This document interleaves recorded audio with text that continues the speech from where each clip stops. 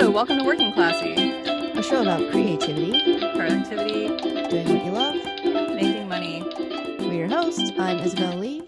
And I'm Laurel Hachinova. Welcome to episode 24 with Jessica Dean Rose, author of How to Survive on Set and assistant director for feature films. Welcome. Thank you so much for joining us. Thank you. Thanks for having me. I'm super excited to talk to you guys. First off, I would like to talk a little bit about how you are doing. How are you both doing? It's still a crazy time. It's been a crazy time for almost half a year, over half a year now. Yeah.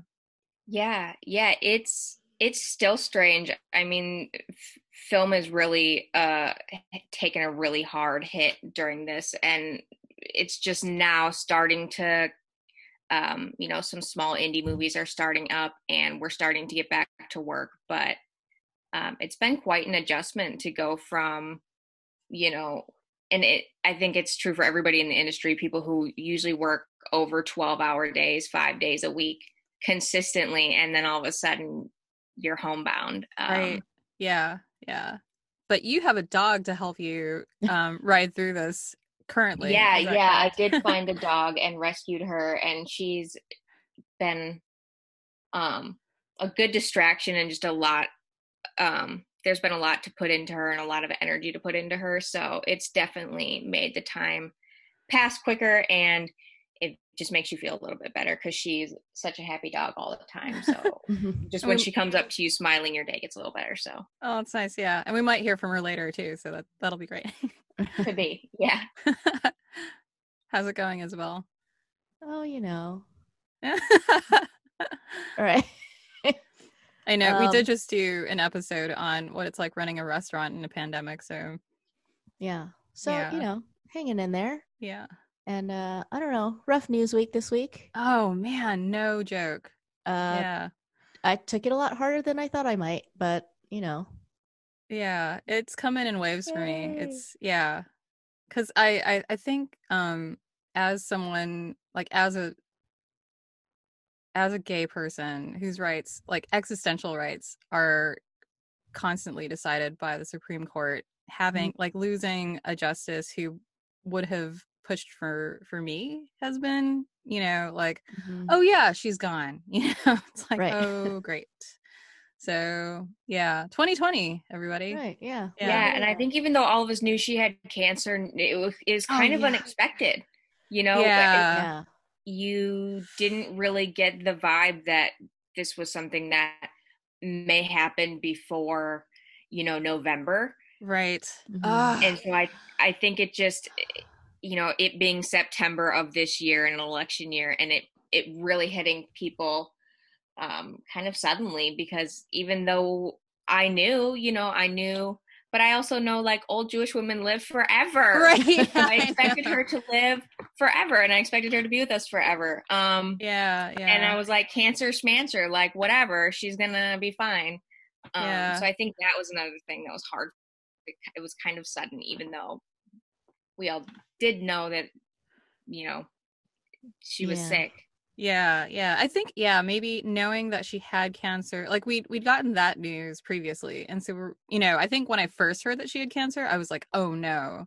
Mm-hmm. And then, she was fine. And then she was, I guess in remission, or her health was fine, and then so we were like, okay, so she can beat cancer. That's cool. and then she didn't once. And so now we're here. Yeah.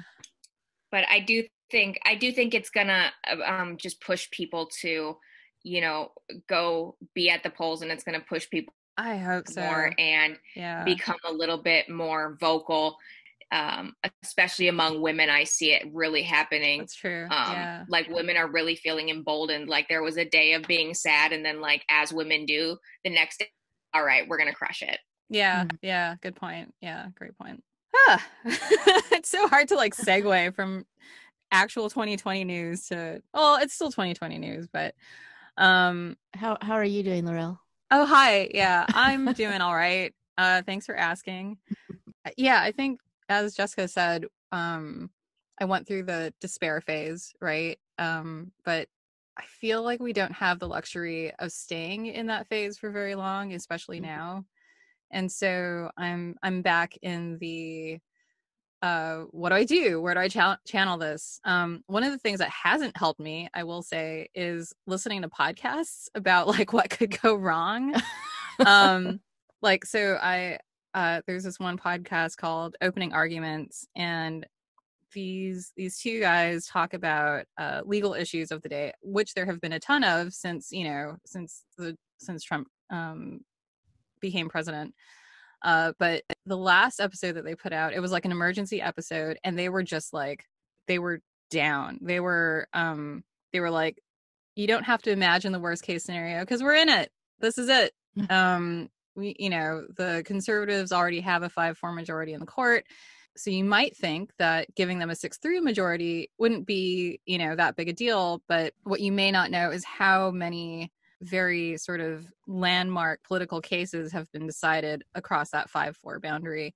Mm-hmm. And it's like, so what else could happen? One of the bright spots that I heard after Kavanaugh was installed is that something I didn't realize, but there don't have to be 9 justices on the court. There could be 12, there could be 13, there could be 53, it's like there isn't a set number in the Constitution for how many justices need to make up the court. So what we could do is flip the Senate, get the presidency back, and then pack like, I'm not mathing right now, but like 4 more liberal justices in there who are in their 30s or something, like I don't just, and like super buff. They're like CrossFitters. I don't know, like let's get them in there.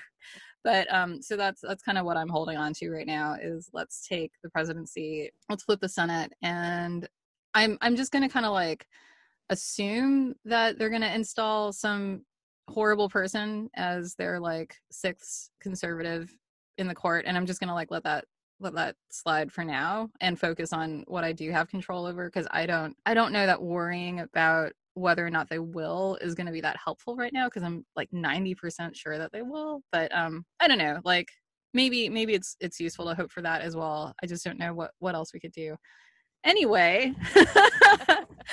Whew. I was saving all that for my therapist, you guys, and now that's all like in this recording. I'll just send her the podcast, that's fine. There you go.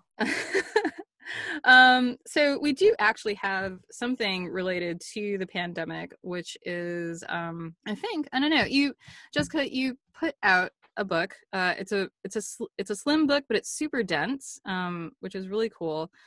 It's called How to Survive on Set, the Set Production Assistant's Guidebook. And you published this in the middle of a pandemic. When did you start writing it? Yeah, I mean, I actually credit for me having time, such a long break where it wasn't being offered movies. It wasn't even a choice to possibly work. I think someday I would have done this, but I definitely don't think it would have come at this time. And so I think for me, it was kind of a good time to reflect too and think about set, when you're missing what you love. So that helped too. Yeah. Actually, and could you describe what the book is about? Yeah, so it's a book that I wrote for set PAs, who are the people on set who are typically thought of really as gophers and assistants and people who get coffee, and what their role is in the assistant director's department, which, assistant directors are probably the worst misnomer in the business. So if you don't know, an assistant director is the person who runs set. They create the schedule for a movie. They call they get the actors ready. They're the person on set who runs things for the director so that he can focus on his creative vision, and we focus on the movie made.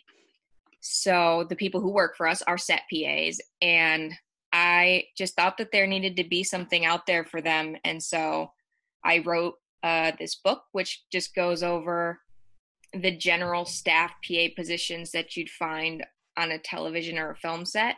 And it gives you a look into what their day really looks like, because if you see a PA on a TV show, they're like fumbling with coffee and a script and, some actors yelling at them, and then they're like scurrying home scared.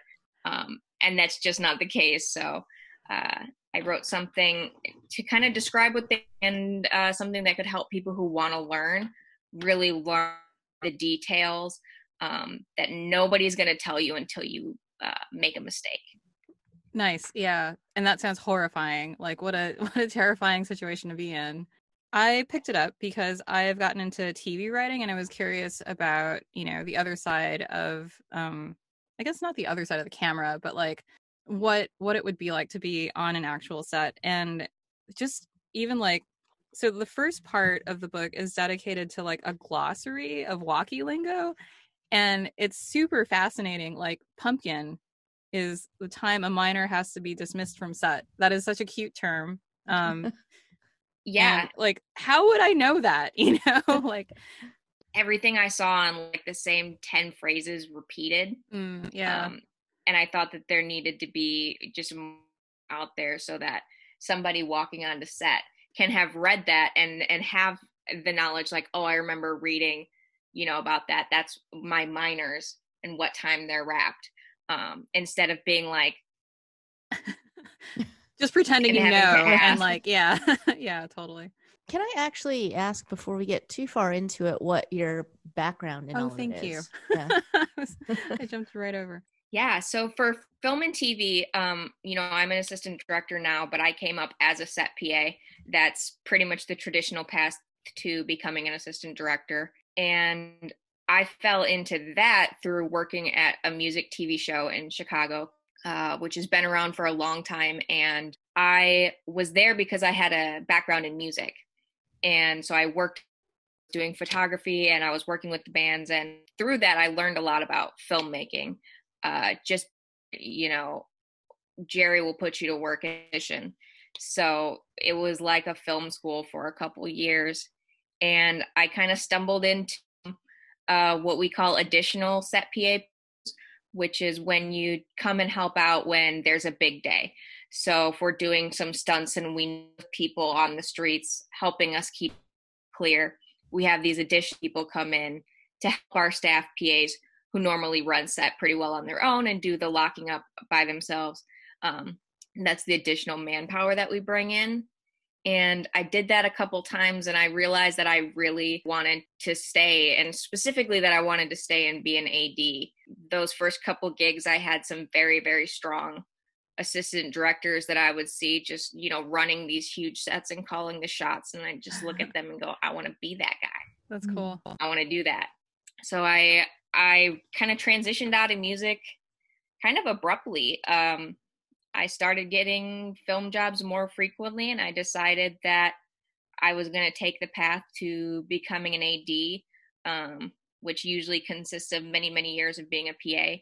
I took a little bit of a different route and became a non-union assistant director for years. I have done a lot of things before I got into film, and I think that's something that needs to be like totally normalized. Being 20 years old and deciding you want to do something else is totally cool. Like you do not have to have it figured out. Like I think this idea that at 18 you have to know forever is like ludicrous.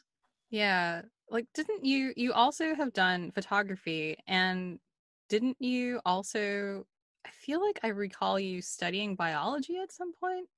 Yeah. I took, I wouldn't say a break from artistry, but definitely a break from transitioning from being the artist to being someone who more supports artists, like a photographer, an AD, a coordinator for concerts. When I was making that transition from artist to crew, kind of didn't know what to do. And I did not have a very traditional high school path. I graduated from an online school. Oh, cool. Yeah. Because I was already doing so many that I just couldn't go to a traditional school. And so I kind of wanted that experience. So I thought I'll go to college. I had this interest in science, and I thought maybe that I want to be a doctor. And I did the years and I got the degree in biology. But I realized that the actual practice of a scientist in America is a lot ethically that was just not my bag. And I fell back into doing other things. it was my senior year of college that I really started PAing on sets, and I realized that that's more than what I wanted to do. Anything else that I had tried out. Cool. So do you feel like your path to becoming an AD has, so it's non-traditional. Do you feel like some of the disparate things that you've done have helped inform the way that you do your job now? Oh, 100%. You know, specifically my role is usually what's called a key second, who's the person who runs base camp, which is where your actors' trailers are and hair, makeup, and costumes, where all happens. And something I see in myself much more than other ADs is an understanding for the talent. Mm-hmm.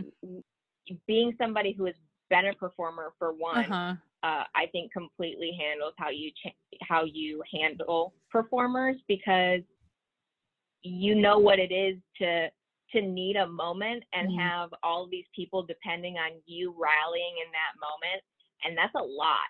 And so I think when I'm able to kind of recognize that sometimes in people and make the executive decision to give them a minute without asking them to come right away, and just being a little bit more sensitive to what it is they go through in a day. You know, like I'm very conscious of making sure my PAs show them where the bathroom is when they come to set, and where they can get water, so that they don't have to ask or feel like they have to have somebody take them, and give them that little bit of independence and knowledge, because you know they're not part of the crew, they're not on radio, they don't know.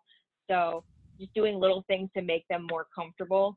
I think all of that stems from being an artist myself, and then, you know, when I was at JBTV and doing other things, artist relations and working with all these different personalities just gave me kind of a different perspective. I sometimes hear people say things about actors, and I'm like, man, you have no idea what they're in this moment. You know, sometimes I know that she just got a call that her dad's gonna pass away, and maybe she is a little cranky on set today, and maybe she's got a really good reason. And so I think there's a little bit of empathy that comes out of that definitely comes from my background outside of film.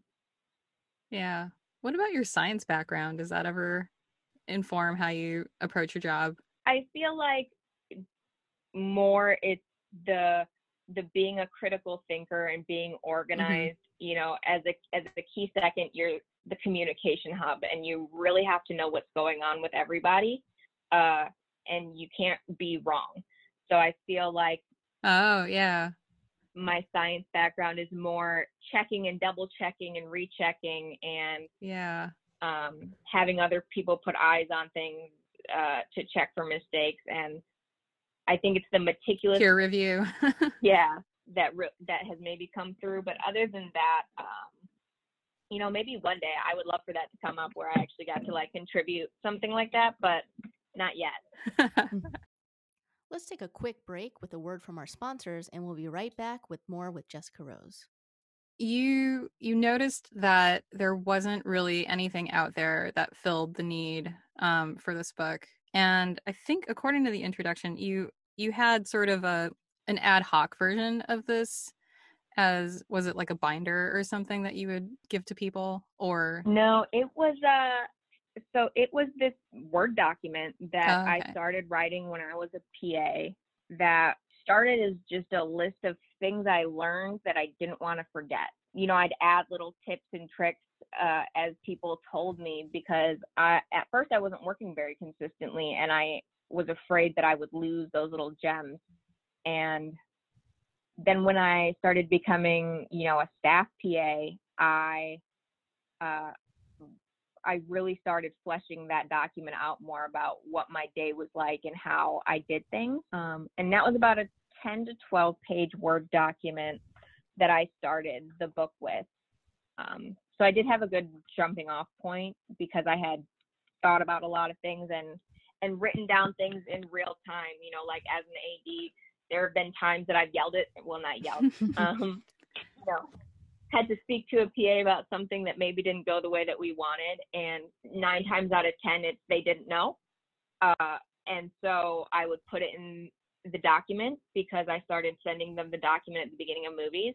When I'd have a moment like that where I thought I never want to have that conversation again, that was too basic. I write it down because at the end of the day, that was a failure of mine to be a leader and give them that information.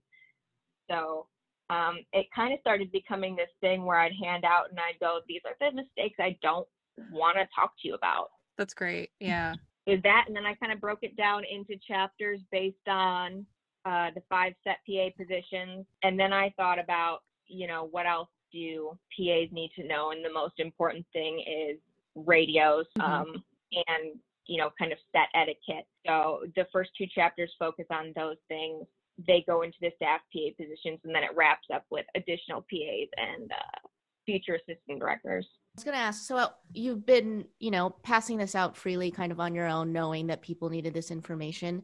At what point did you think this needs to be a book, like this needs to be in the hands of everybody who's trying to do this? I've had the thought a couple times when people read it and they're just like, that's good. And they would read it. That's stuff everybody needs to know that nobody knows on their first day. The show I did right before the pandemic hit, like I was not sure I was going to make a flight home because things were starting to get crazy in the U.S. Somebody on the movie had read it and said, you should add a vocab section. Yeah. So I started adding a vocab section to the document, and that's when I thought, this is too much. This has to be a separate document. And then it became a separate document, and I thought, maybe now is the time to write the book. That's cool. Yeah. And you've gotten it, at least according to Amazon, it's growing in reviews. I think when I first picked it up, it had like 5 reviews, and it's got 14, and all of them are 5 stars. So it feels like it's resonating with people. And it's a very useful guide. Yeah. I mean, one of the biggest reasons I wrote the book and that I wanted there to be a book like this, because there are some articles online about how to be a PA. There are 2 other existing books about being a production assistant, but I thought a lot was missing. A lot of the things that I say, like nobody, like there are things that I remember one day a makeup artist taking me to the side and giving me the note about how to knock on their trailer door and properly step up. And she said, no one's going to tell you that you did that wrong. Wow. Wait, how do you do that? So for the hair and makeup trailer specifically, you would knock, open the door, say that you're stepping up, and then wait so that if somebody needs to say, no, don't do that, you can hear them and not go up. And then you can step up the trailer doors. And you do that because sometimes, hairstylists have scissors next to hair. Or makeup artists have eyeliner next to eyes. And one good jostle of a trailer and that makeup is in the eye. Right. So it's really a thing that you wouldn't think about. If you're a PA and someone hands you a breakfast order and says, go give this to makeup. Right. What would you do? You'd probably not even knock, just open the trailer door, walk up and give someone their breakfast. Right. And not know that was an egregious lapse of etiquette that you just displayed. Even though you're probably like bouncing down, like, I got to go to the makeup trailer. I got to give someone their breakfast. Right. Bopping around like you got to do something new and not knowing that probably the minute you left, there was probably some words said about that. I remember being a PA and a wardrobe person basically stopping me from getting a job because I did something wrong on my first movie that I ever was at base camp. And I just remember getting that note from somebody else as I was applying for a different job because she had somehow heard my name and said, oh no, I don't like her for this reason. And I just remember thinking, I didn't know that I was doing that wrong. Yeah. Nobody told me that was a thing. Nobody told me that there was a certain way to do it. I just did what I thought worked. And in every other way, what I did worked, but it didn't work for her. And what it is in particular is I did not go to their trailer when we were going to set because costumes, unlike hair and makeup, is on the radio. So I would say over the radio, hey, we're going to set. If you need to come, you can come get in this van. And then I would go on my merry way if nobody came. What I didn't know is that a lot of times costumers take their earpiece out and they set their radio out as they're messing around in the trailer. And you need to go personally give them that invitation like you give it to hair and makeup. Why do they take their earpiece out? Sometimes they've got to go, they're going and they're fumbling around with all these costumes in the back of the truck and it gets caught on hangers. Yeah, that makes sense. Got wires things. Sometimes they've got an open walkie and they're listening to it in their trailer, but they can't get to it to respond to you, to tell you that they need to go because their arms are full of clothes. Right. So then they've missed the van and you're the reason because you didn't go tell them. And I had no idea that this was something that happened, that sometimes they took their earpieces out, that somebody wasn't always listening to the radio. And it cost me a movie that's a Tom Hardy movie. It's called Capone. And it cost me on that movie. I always think back to that, and I just think about moments like that where I would hear later that I had made this egregious mistake, but nobody had told me. Right. And I was like, wow, they were really just going to let me walk around continuing to make that mistake and look like a fool. And then just not get hired again ever, apparently. Right. And so I felt like in some ways there was like a club. And I wasn't in the club that had the good info. And I feel like a lot of people feel that way. It can be hard to find a mentor, which it really takes to thrive in the AD department. I kind of wanted to break that barrier down, and I wanted the information to be out there. So if somebody really does want to be an AD and they want to come to set and be good, they at least have the opportunity to be a little bit more prepared than I was, because I just showed up with like a can-do attitude, which is great, but not as helpful as some knowledge about what's happening around me. Yeah. So what was your process like turning that Word doc into this actual book? Once I broke it down into the chapters, it was pretty haphazard, to be honest.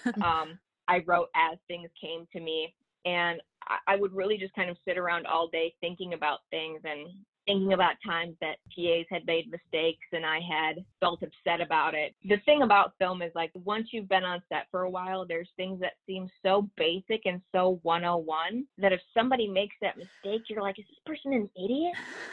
Is this person have a single functioning brain cell? You realize that 5 out of 9 of the words you used in that sentence didn't make sense to them. You come to realize, like, maybe this person isn't an idiot. Maybe they're not being given enough information to prep themselves with to come to set and succeed, rather than doing what I did, which was coming to set, paying attention and trying to figure it out, but making mistakes and having to learn from mistakes. I think the more we can eliminate that, the better. Yeah. Like, just flipping through the book, it feels like it's like learning an entirely new language sometimes. And it is kind of like, even just looking at the lingo, but the things like how to knock on makeup's trailer, it's like there are a million things, it seems like, that you could get wrong, and how do you know what you don't know about any of this? So I don't know how anyone has been a production assistant before this book came out. Like, do you just kind of improvise and then hope that you survive? Like, that sounds terrifying. I don't know that I'd be able to do that. Yeah, that's 100% the way we do it. And a little bit of it is the AD department, more than any other department on set, I feel like, is very militant, and we kind of run set like a military. You know, there's a lot of hierarchy and things like that. But especially within my department, we're kind of like drill sergeant-y and things like that. Really, you do just show up and you try your best to pay attention and see what other people are doing and learn from that. But really, until you do it, you don't know. And if somebody doesn't show you, you're pretty much out of luck. I wanted to make that not the case, because I feel like it makes it so difficult for kids like me who really wanted to be ADs and just felt like they couldn't get a shot because they didn't know the tricks and the tips that, you know, come with experience and come from somebody who knows telling you. And so I wanted this to be something like, well, this is your friend telling you. That's really what I wanted it to be, is like, this is something that, and it's something that I feel like people can go back to over and over again and look at it, and in each different section, if they're hired, and refresh and become a little bit better about the nuances that make that make the difference between somebody who's being yelled at by the first AD because God only knows what's happening, and somebody who's getting a high five. It actually seems like without this book and without this sort of guidance, the turnover is probably really high, right? Like if people aren't doing it right, they don't know what else to do. People don't want to work with them anymore. Like, how do they even And then move they forward? just don't get hired Right? They're like, anymore. okay, well, I tried, but Right. Yeah, and that's one of the biggest issues I saw is I thought too often it's a popularity contest. Like I know a lot of people who are like, yeah, he messes up a lot, but he's got such a good like spirit and stuff. And I'm like, yes, that's great, but what I really need is the actors on set. And this kid's off dancing somewhere when he should be watching them. Like right. that feeling of maybe I won't be able to be an AD, maybe I won't be able to figure this out was a huge reason to write this, because I felt like so many people do get discouraged that they're like, all right, I'm not going to do this. Or they leave the AD department and they go literally anywhere else that's easier. Like you can literally go to any other department and probably have more of a quote unquote fun time. Right. But then you don't really get that that path to becoming an AD, right? Because you're not moving up the PA ranks. That's when, the PA goes and works for props and becomes a props assistant, and they stay in that, and they become a prop master one day instead of becoming an AD. I feel like there's a lot of sometimes withholding information because it creates competition. Yeah. Wow. For you in the future, I definitely wanted to smash that down. I think that's a huge problem that I see in specific areas when I travel for shows. I see it more than others, where I don't see them nurturing a new set of a new generation of ADs. I see them hiring the same 5 people over and over again, which I get it. You get your team on point, but I always say of your 5, 3 should be great and 2 should be new. Oh yeah, that's nice. Or else are we going to make new ones? Yeah. And you can teach someone to be a PA, and they can catch on quickly. So you can hire new people. It is an entry level position, and I feel like that's just not done enough. So I thought that the book might help alleviate a little bit of that, because now I feel like if I had walked on set with this knowledge, ADs would have been like, "Who is that PA?" Right? Yeah. Yeah. And that's what you want. You want somebody who's like, who is that kid? Because you know everything and because you're good. And I think that this can kind of give people that wasn't available before. Yeah, that's cool. What was the self-publishing process like? Like, did you end up using, I don't know, InDesign or something to put the book together and have it? And then I know nothing about that side of how a book is made. I chose to use Apple Pages because it makes it look very pretty, and you can make it look like your book from the start, which I think did inspire me a little bit to write and keep things going.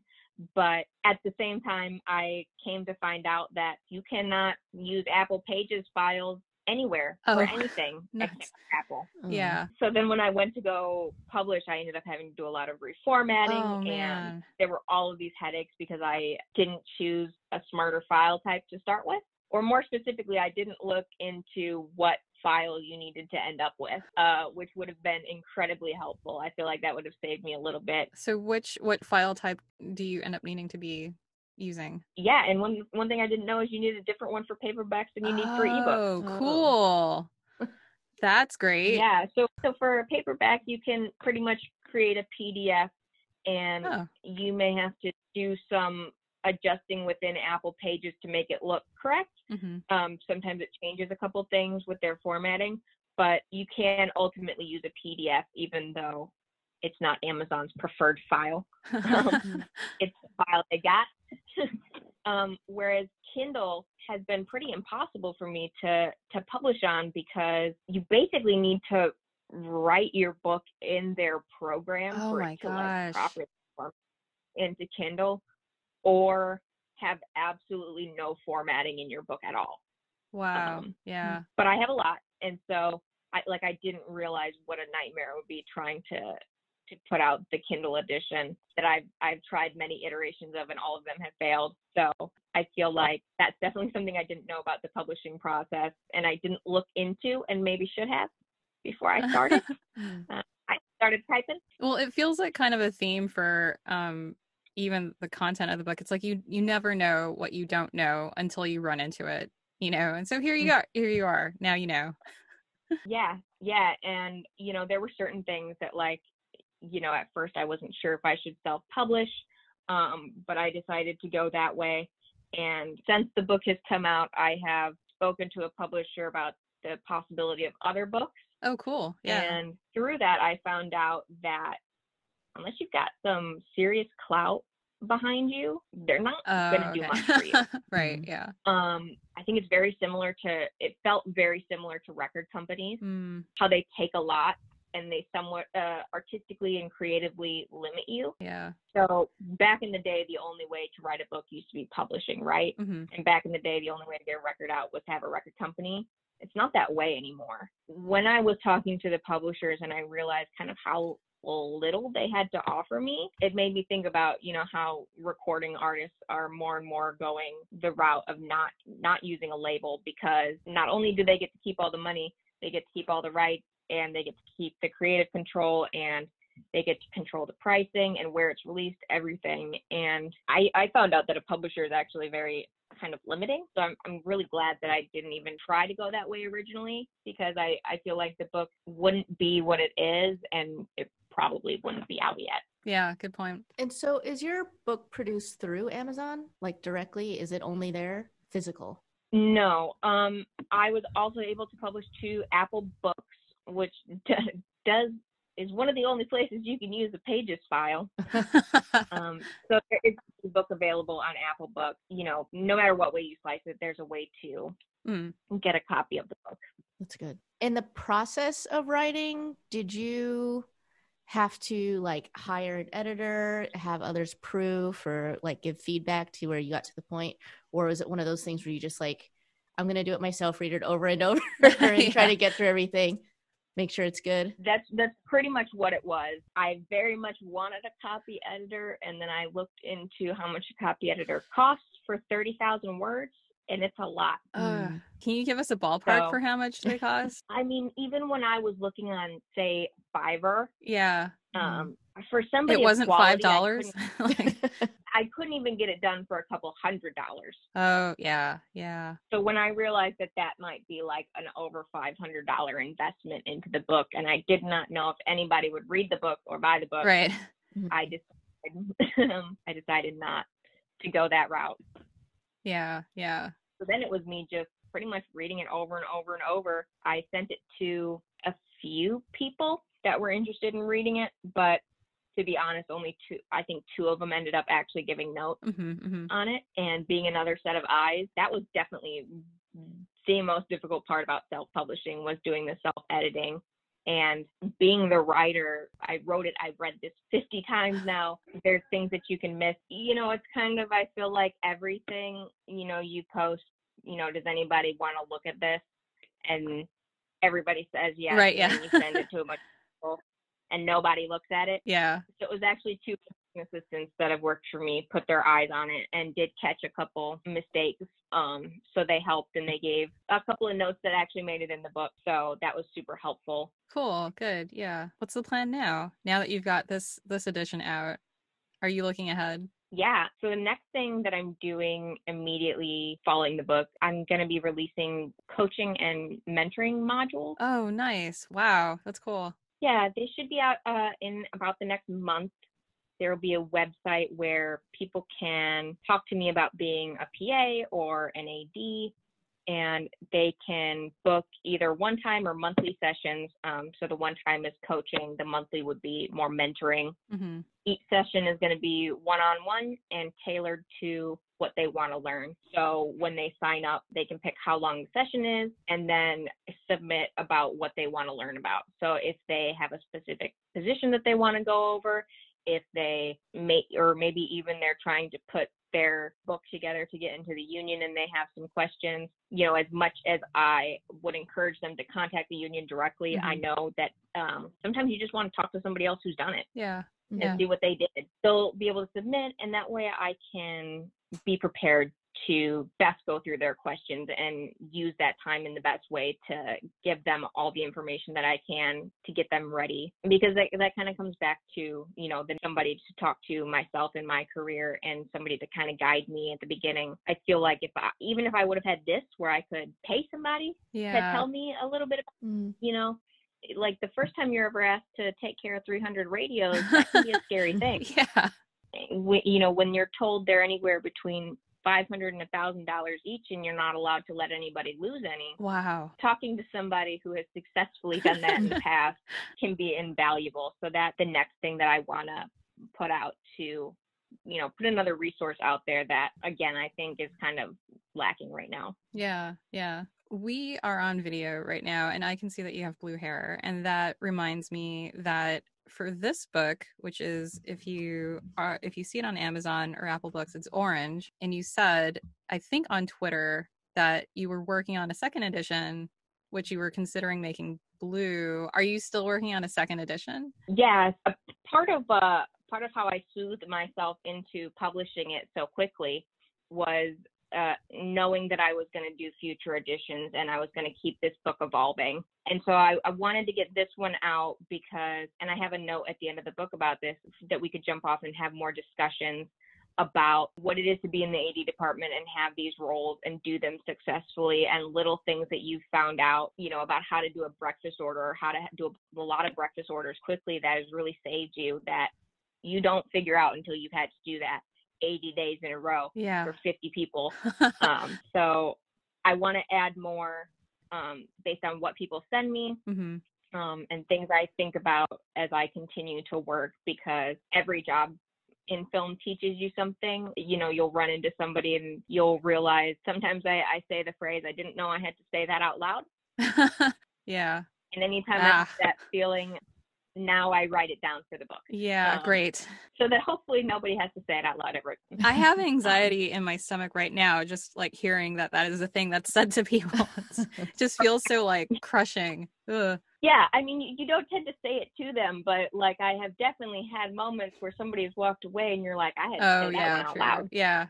Not realize that, but again, I feel like that comes back to once you've been in production long enough, and I am unique that I came from a music production background, so I had a lot to build off from that. You know, it just comes back to like, it's very hard to think back about your first day and what didn't I know? Because the answer is everything. Right. Yeah. Like literally everything. I knew about how any of this worked, and I had to figure it out. So I want to be able to expand upon the book and add to it if I think of things as I'm on set that aren't in there that could be beneficial. And I wanted to be able to account for the fact that things change in film all the time. I myself am guilty of using the phrase, we've been doing it the same since Gone with the Wind, quite a lot. And I'll say that, like, why are we trying to change something? We've been doing it the same since Gone with the Wind. We should do it this way. This is what works.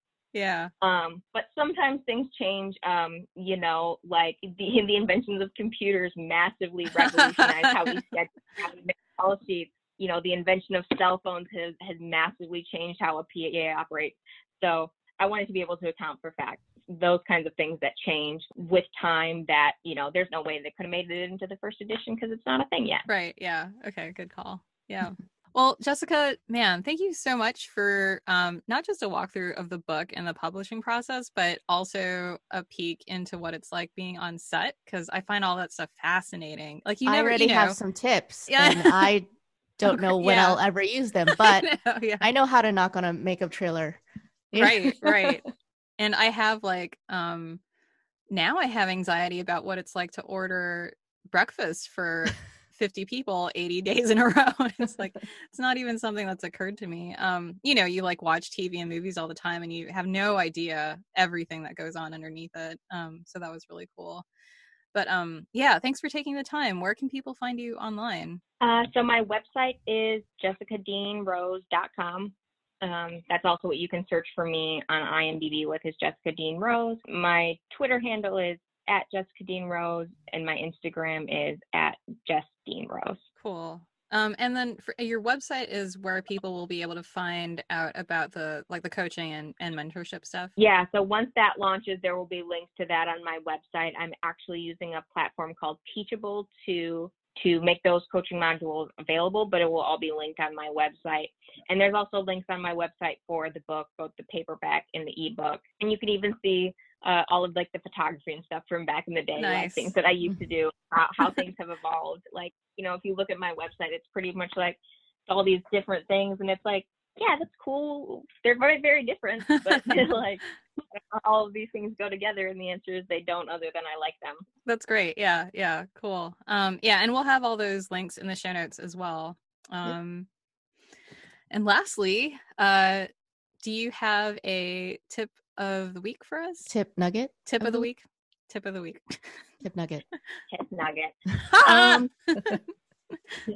Yes, I would say my tip is give yourself permission and authority to do whatever it is that you want to do. It's something that has served me particularly well in artistic endeavors. When I wanted to be in a band, I didn't wait to get in a band. I made a band. When I wanted to be a music photographer, I didn't wait for a publication to hire me. I created my own, started doing it that way. And when I wanted to write a book, I didn't wait for a publisher to want it. I just put it out. So yeah, I think that this is the only time in history where anybody, you know, whether they consider themselves an artist or not, can release a work to the public very easily with little to no capital behind them. Mm-hmm. And I'd really like to see people taking advantage of that more, because I think it's going to diversify a lot of places where diversity is currently lacking, because we're making it more accessible to everybody. I would say that, and then maybe just be kind, you know, both with yourself and others. Like, try to actively practice empathy. I had to be kind with myself when I was writing the book, and say, like, if there's a typo, it's not the end of the world. The information is still good. It's still helpful. And I feel like in 2020, we definitely need to be mindful of being empathetic to not only the people around us, but also ourselves, because this is a really difficult time for everybody. Yeah. Hard agree. Right. Yeah. All right. Well, thank you so much again. This has been awesome. Yeah. Thank you. Yeah. Thank you guys so much. It's been good to catch up with you guys. Like, I'm sure people listening don't know, but we've known each other probably for, like, I'm thinking about it now, it's probably like 10 years. Yeah. Yeah. Are we that old? Sure. Yeah. We met when we were 10. It's cool. Yeah. There you go. No, I'm kidding. All right. So thanks again, and we will talk to you all next week.